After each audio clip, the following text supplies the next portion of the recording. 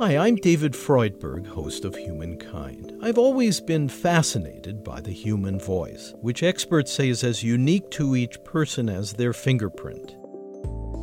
In these podcasts, we celebrate the human voice in all its wonderfully diverse forms, young and old, different accents, and cultural contexts. Writers sometimes struggle to find their own voice, but you can kind of tell when someone is speaking from a place of authenticity and integrity. That's when I most love listening to voices. Thank you for listening. Humankind is produced in association with WGBH Boston and supported by the Humankind Program Fund and a special grant from the Henry Luce Foundation. I thought that was a very select class of people, that somehow you must be knighted a philanthropist or something, that you certainly had to grow up in it or you lived in a certain zip code. But the vast majority of Americans donate time or money to charity, and the Bolder Giving movement asks us to give more. You're listening to Humankind. I'm David Freudberg.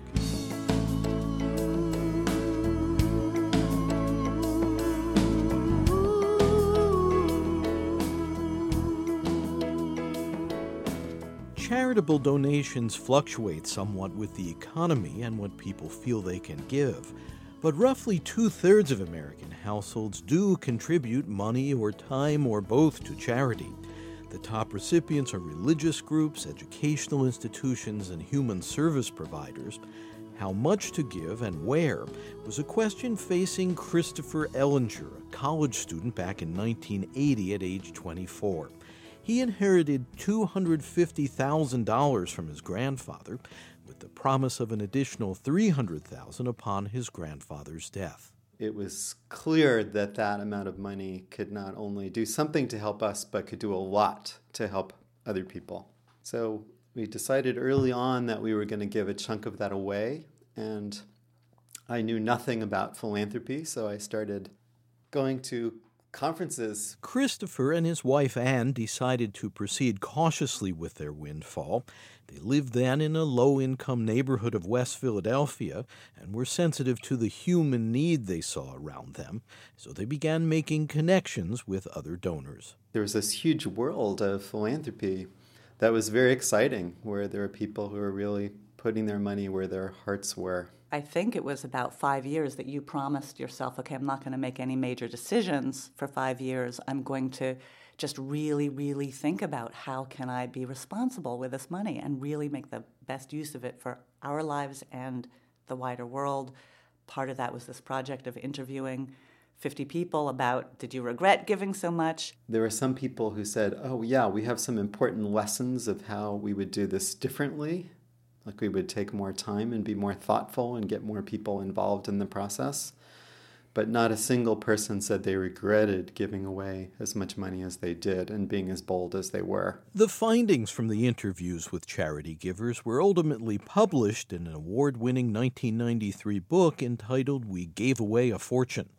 It profiled donors who decided to contribute at least 20% of their income to charities. That was a several-year process of interviewing 50 people and writing a book about it before I was willing to make a decision how much of my assets I was going to give away. And I ended up giving away, or Ann and I decided that we were going to give away 50%. So we were still keeping 50%. Their giving priorities have focused on arts for social change, including a theater group they operate, strengthening nonprofit organizations by providing technical assistance, and various initiatives to educate other donors and engage them in giving more to charities. As Christopher's grandfather neared the end of his life, the couple began thinking hard about how to handle their expected second inheritance. We both decided to talk to his grandfather to say, instead of leaving the second inheritance of $300,000 to us personally, would he put it into a charitable structure that then we could have the joy of giving that money away? And he ended up changing his will the day before he died. To accommodate that. To accommodate that, which now with the perspective of a 56-year-old, I feel a lot more impressed that he was willing to show that amount of love and trust of this really young grandson to do that. I was very touched that my grandfather did that, because he had worked really hard as a young man to make money, because he grew up poor and thought of money as a way to take care of his family. Because it wields so much influence over our lives, money is a delicate topic for many families. Being financially tight can certainly cause some kinds of headaches, but acquiring money often presents its own set of problems. A study of lottery winners, for example, showed that for some, instant affluence can overstress families and sometimes lead to a breakup. Anne Ellinger. I think, like lots of partners or spouses of people who have sudden wealth, I really didn't experience that money as mine. You know, I had a big barrier up about it, like, that's your money, and whatever you want to do with it is okay, and don't even talk to me very much about it. I just want to live like a normal life, a normal person, thank you very much. And it really was a decade-long wooing process that Christopher involved me in making decisions about it and helping me, especially as, again, kind of typical for women to be a little bit more disempowered about money. And, you know, so I look at bank statements and stock and bond portfolio reports and just start falling asleep, gradually being coached to feel able to take in the information and feel enfranchised to make decisions, which was important that we did it together. So it took a while. Yep. But why not do what most people would do, which is regarded as a nest egg down payment for a nice home and for your retirement, as opposed to let's set up some instruments by which we give this away? For me, it was very casual. It really was as simple as, we have more than enough. Why would we want to have even more than that? We have plenty. Let's do something great with it. It was not even a big deal. Looking back, I feel really glad that we gave away the second inheritance before we got it, because it's so easy to get used to a certain amount of money as being normal and safe. And so if we just deciding to give that away before it enters into our personal account, then it's already freed up and we feel comfortable with what we have. So we've been encouraging other people to do the same.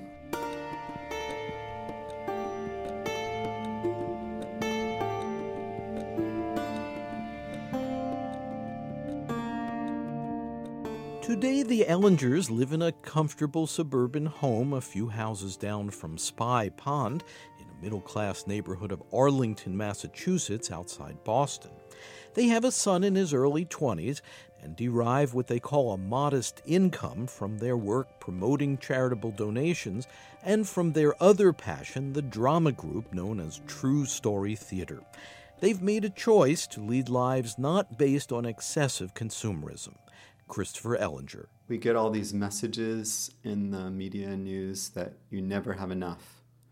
So whether you actually don't have enough and are scraping by, or you've gotten used to a certain lifestyle that you feel like you have to sustain, but still you're feeling pinched by, or even if you have way more than enough, but something could happen in the market, which of course it will at some point. But there are many different ways to deal with risk. And the ways that we feel are really healthy are to, yes, have some financial reserve, but also to invest in community and skills and physical health. There are many other things that are just as important, if not more important, than financial reserves for your security. In 2007, the Ellingers launched an informal network of donors called Boulder Giving. Its mission is to entice people to dig deeper and give more to the charities of our choice. Citing a fairly consistent level of average annual giving for American families, 2 to 3% of income, Boulder Giving beckons us to take a quantum leap and donate more.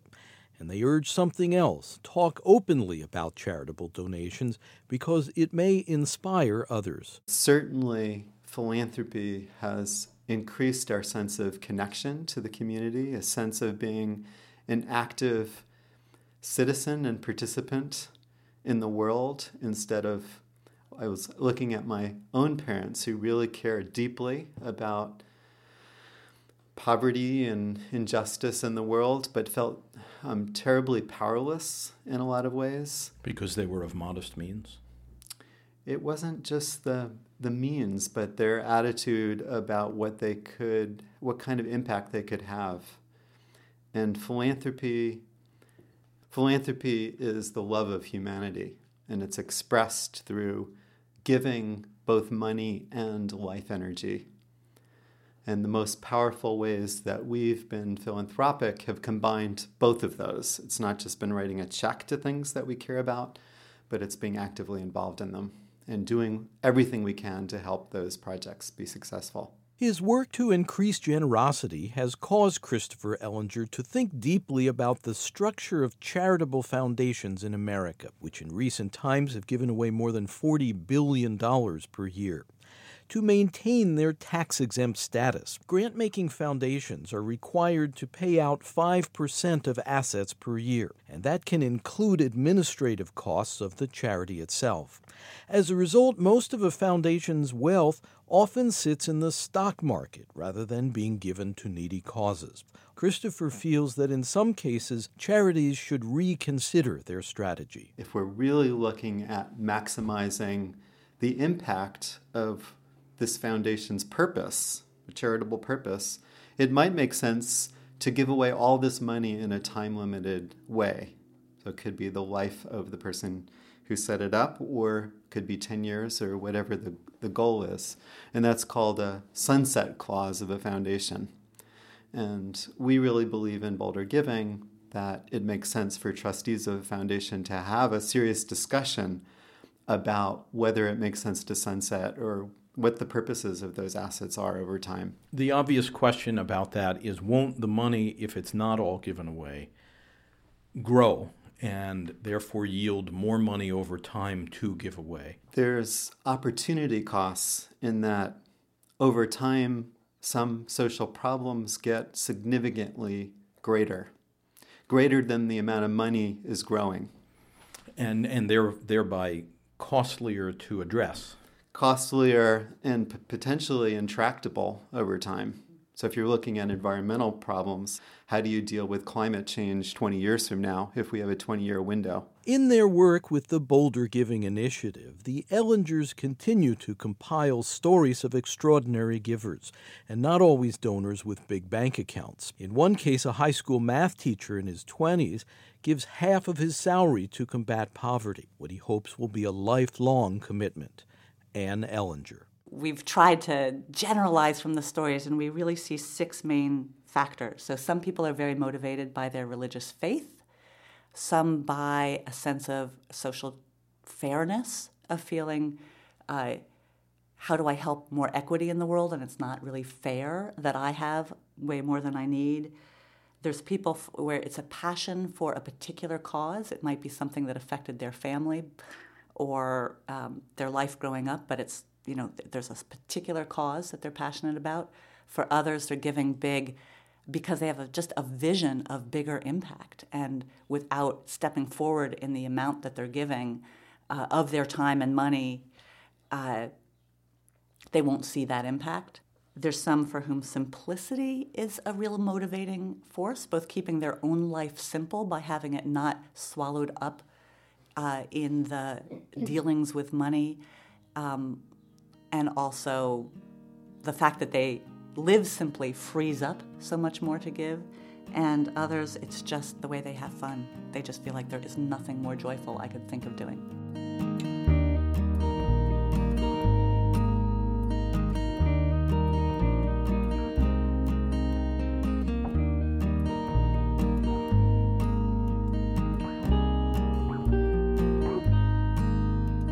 We're discussing the reasons people donate to charity and an initiative known as Bolder Giving, which asks us to consider giving more. You're listening to Humankind. I'm David Freudberg. For more information on this segment, please visit humanmedia.org.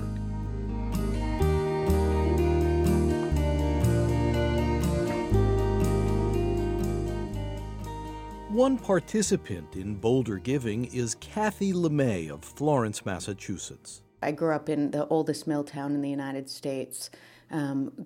Was part of that constituency of kind of invisible poor white people, and grew up on welfare and food banks and food stamps. I have a lot of evictions. My father died of an inoperable brain tumor when I was a kid, and my mom raised me and my two sisters on $6,000 a year as a bank teller. And we were that group of people who didn't have money to contribute to the United States in a consumer way.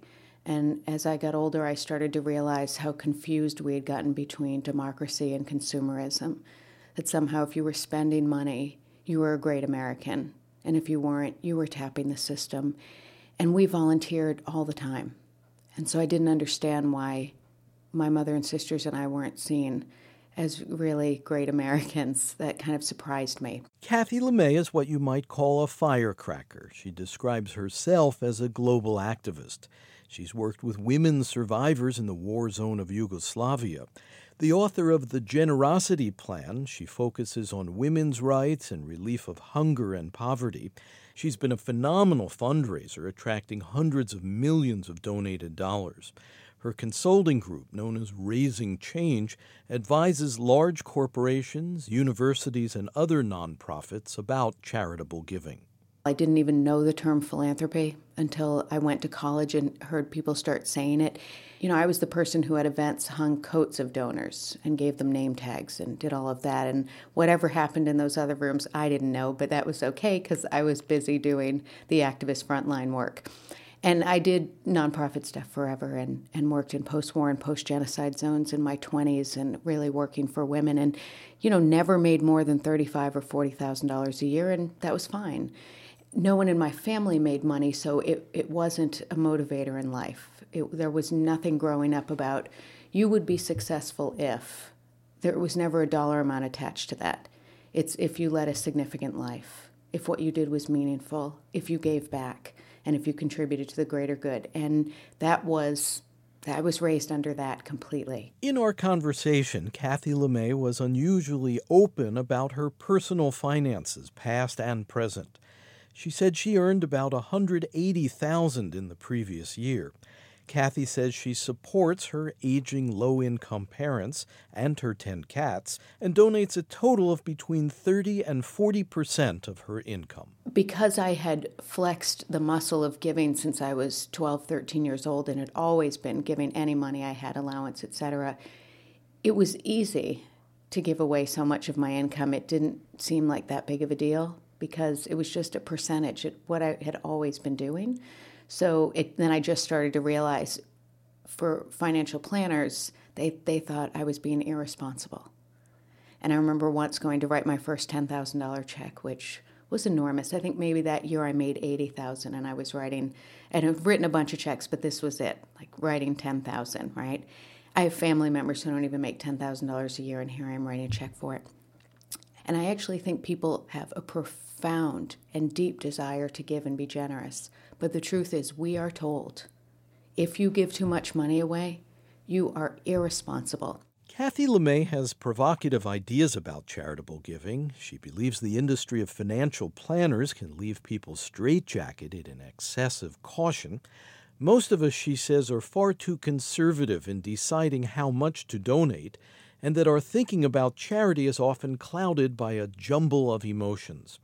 Through her work life and in her personal life, she's had years to consider what holds people back from giving more to the charitable causes they already believe in. Terror, people's absolute terror, that they will not be okay, that they will go without, that other people around will have to take care of them, or that they will be a burden. And people very much deeply believe that they can be held in a cocoon of assets that will make it so that they don't have terror and they're not afraid. And yet what I have found is people who have a lot more money than me and seem to have it kind of stockpiled in places actually seem more afraid of life than me. And I was stunned by that because I thought, particularly as a woman, once I had enough money, that would liberate me. And what I'm particularly noticing as women accumulate wealth, it's not everything they thought it was going to be. And they're actually starting... Emotional strings attached? Emotional strings attached. They're starting to become victims of the resource that was supposed to liberate women. Because you hold on to it, your life becomes the business of managing your money. You think about it quite a bit, when in fact what it's supposed to do is liberate you to live a life, rather than liberate you to think about it all the time. So I think if we don't look at the psychological issues around money, people can look at percentages and say, sure, realistically, I could give away 1% more next year and nothing would happen. But something stops people from doing that, and I actually do think it's terror. And there's, what does it mean to say, what if I were made a decision to be less afraid? I have a different temperament than you, Kathy, in that my family was mixed in its financial resources. My parents didn't have very much. Christopher Ellinger. I tend to be more cautious by temperament, and so a financial plan actually has been really helpful for me in thinking through how much can I afford to give away. And besides terror, which I think does affect a lot of people even on an unconscious level, there's also just confusion about how much can people afford to give, how much money do people need if they do want to keep enough money for their retirement or for long-term goals. So having even a very simple financial plan that people review periodically as we have has been incredibly reassuring to me to free me up to say, okay, I've planned to spend this money out with this particular goal to support our son and not more than that. And I'm fine with us giving out the rest of our assets, having it go down to zero by the time that we project that we're going to die. And of course, it's just a plan. Things will change in the world and we'll have to change also. But it's been one of the tools that's allowed me as a cautious person to say, I'm really going to maximize my giving while still taking really good care of us as a family.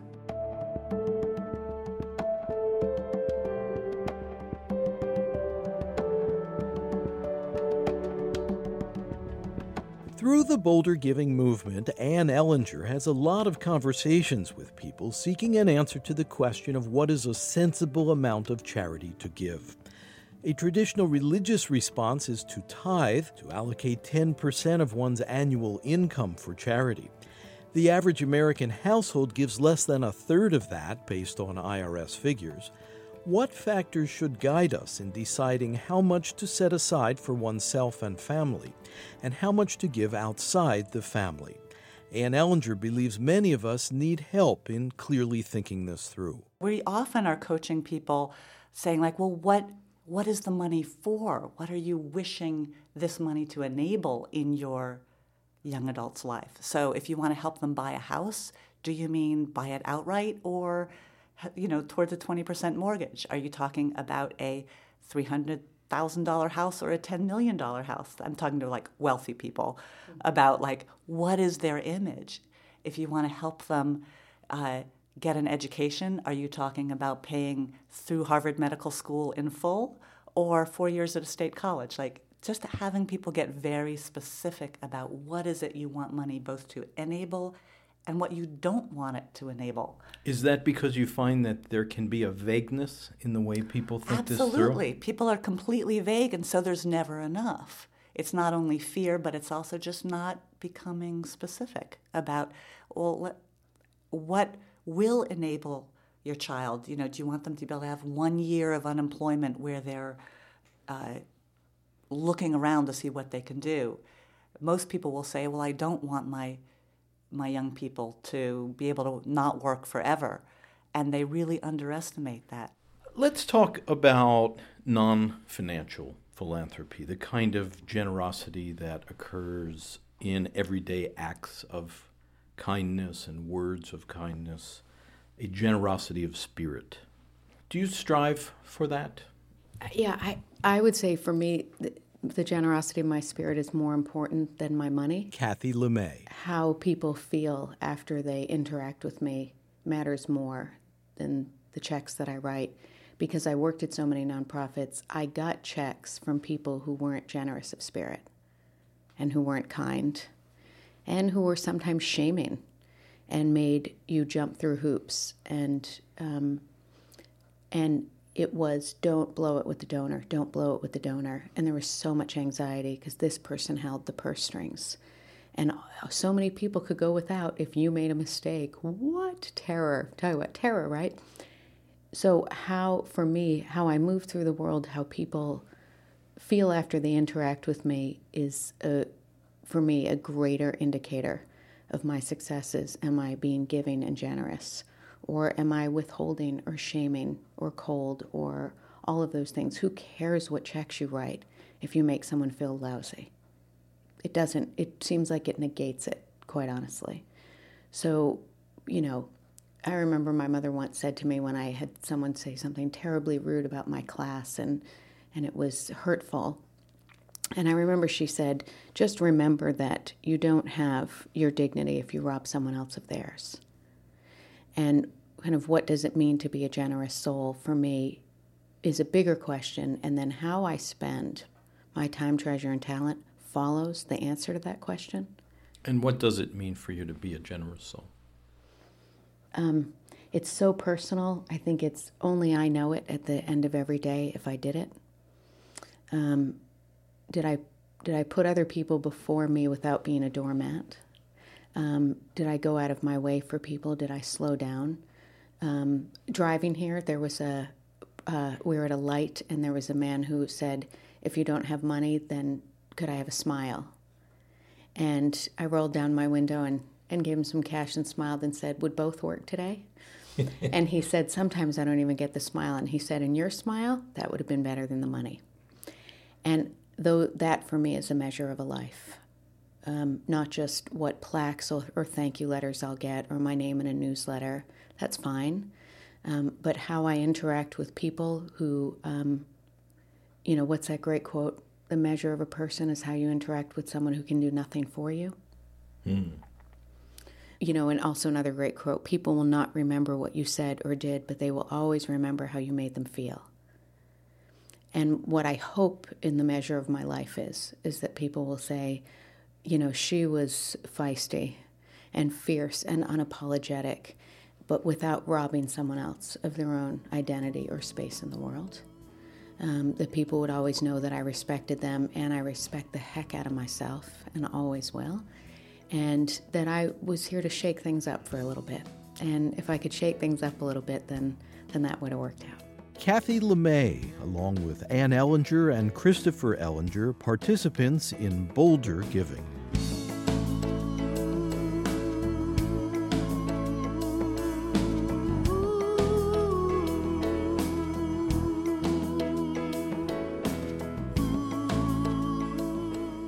You're listening to Humankind. I'm David Freudberg. Studio recording by Antonio Oliart Rose. Editorial assistance from Thomas Royal and Kathy Graham.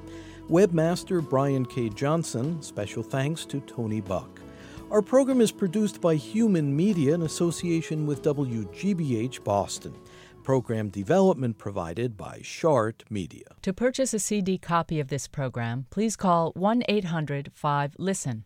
That's 1-800-5LISTEN. Or visit our website where you can also obtain an audio download of this and our other programs and can hear selected episodes free. You can access free written materials related to this program as well. Our web address is humanmedia.org. Again, if you'd like to purchase a CD copy of Humankind by phone, please call 1-800-5LISTEN, and our web address is humanmedia.org. This segment, Bolder Giving, is Humankind Program number 179. The executive producer is David Freudberg. This is Humankind. To hear more episodes of Humankind, you can subscribe to our free podcast on iTunes, Stitcher, or your preferred podcast player. A new episode each week. The podcast title is Humankind on Public Radio. And if you enjoy this program, be sure to leave us a kind review at iTunes and Stitcher. If you want to support the program, please visit humanmedia.org. And at the top of the homepage, click on How You Can Help. Again, our web address is humanmedia.org. Thanks.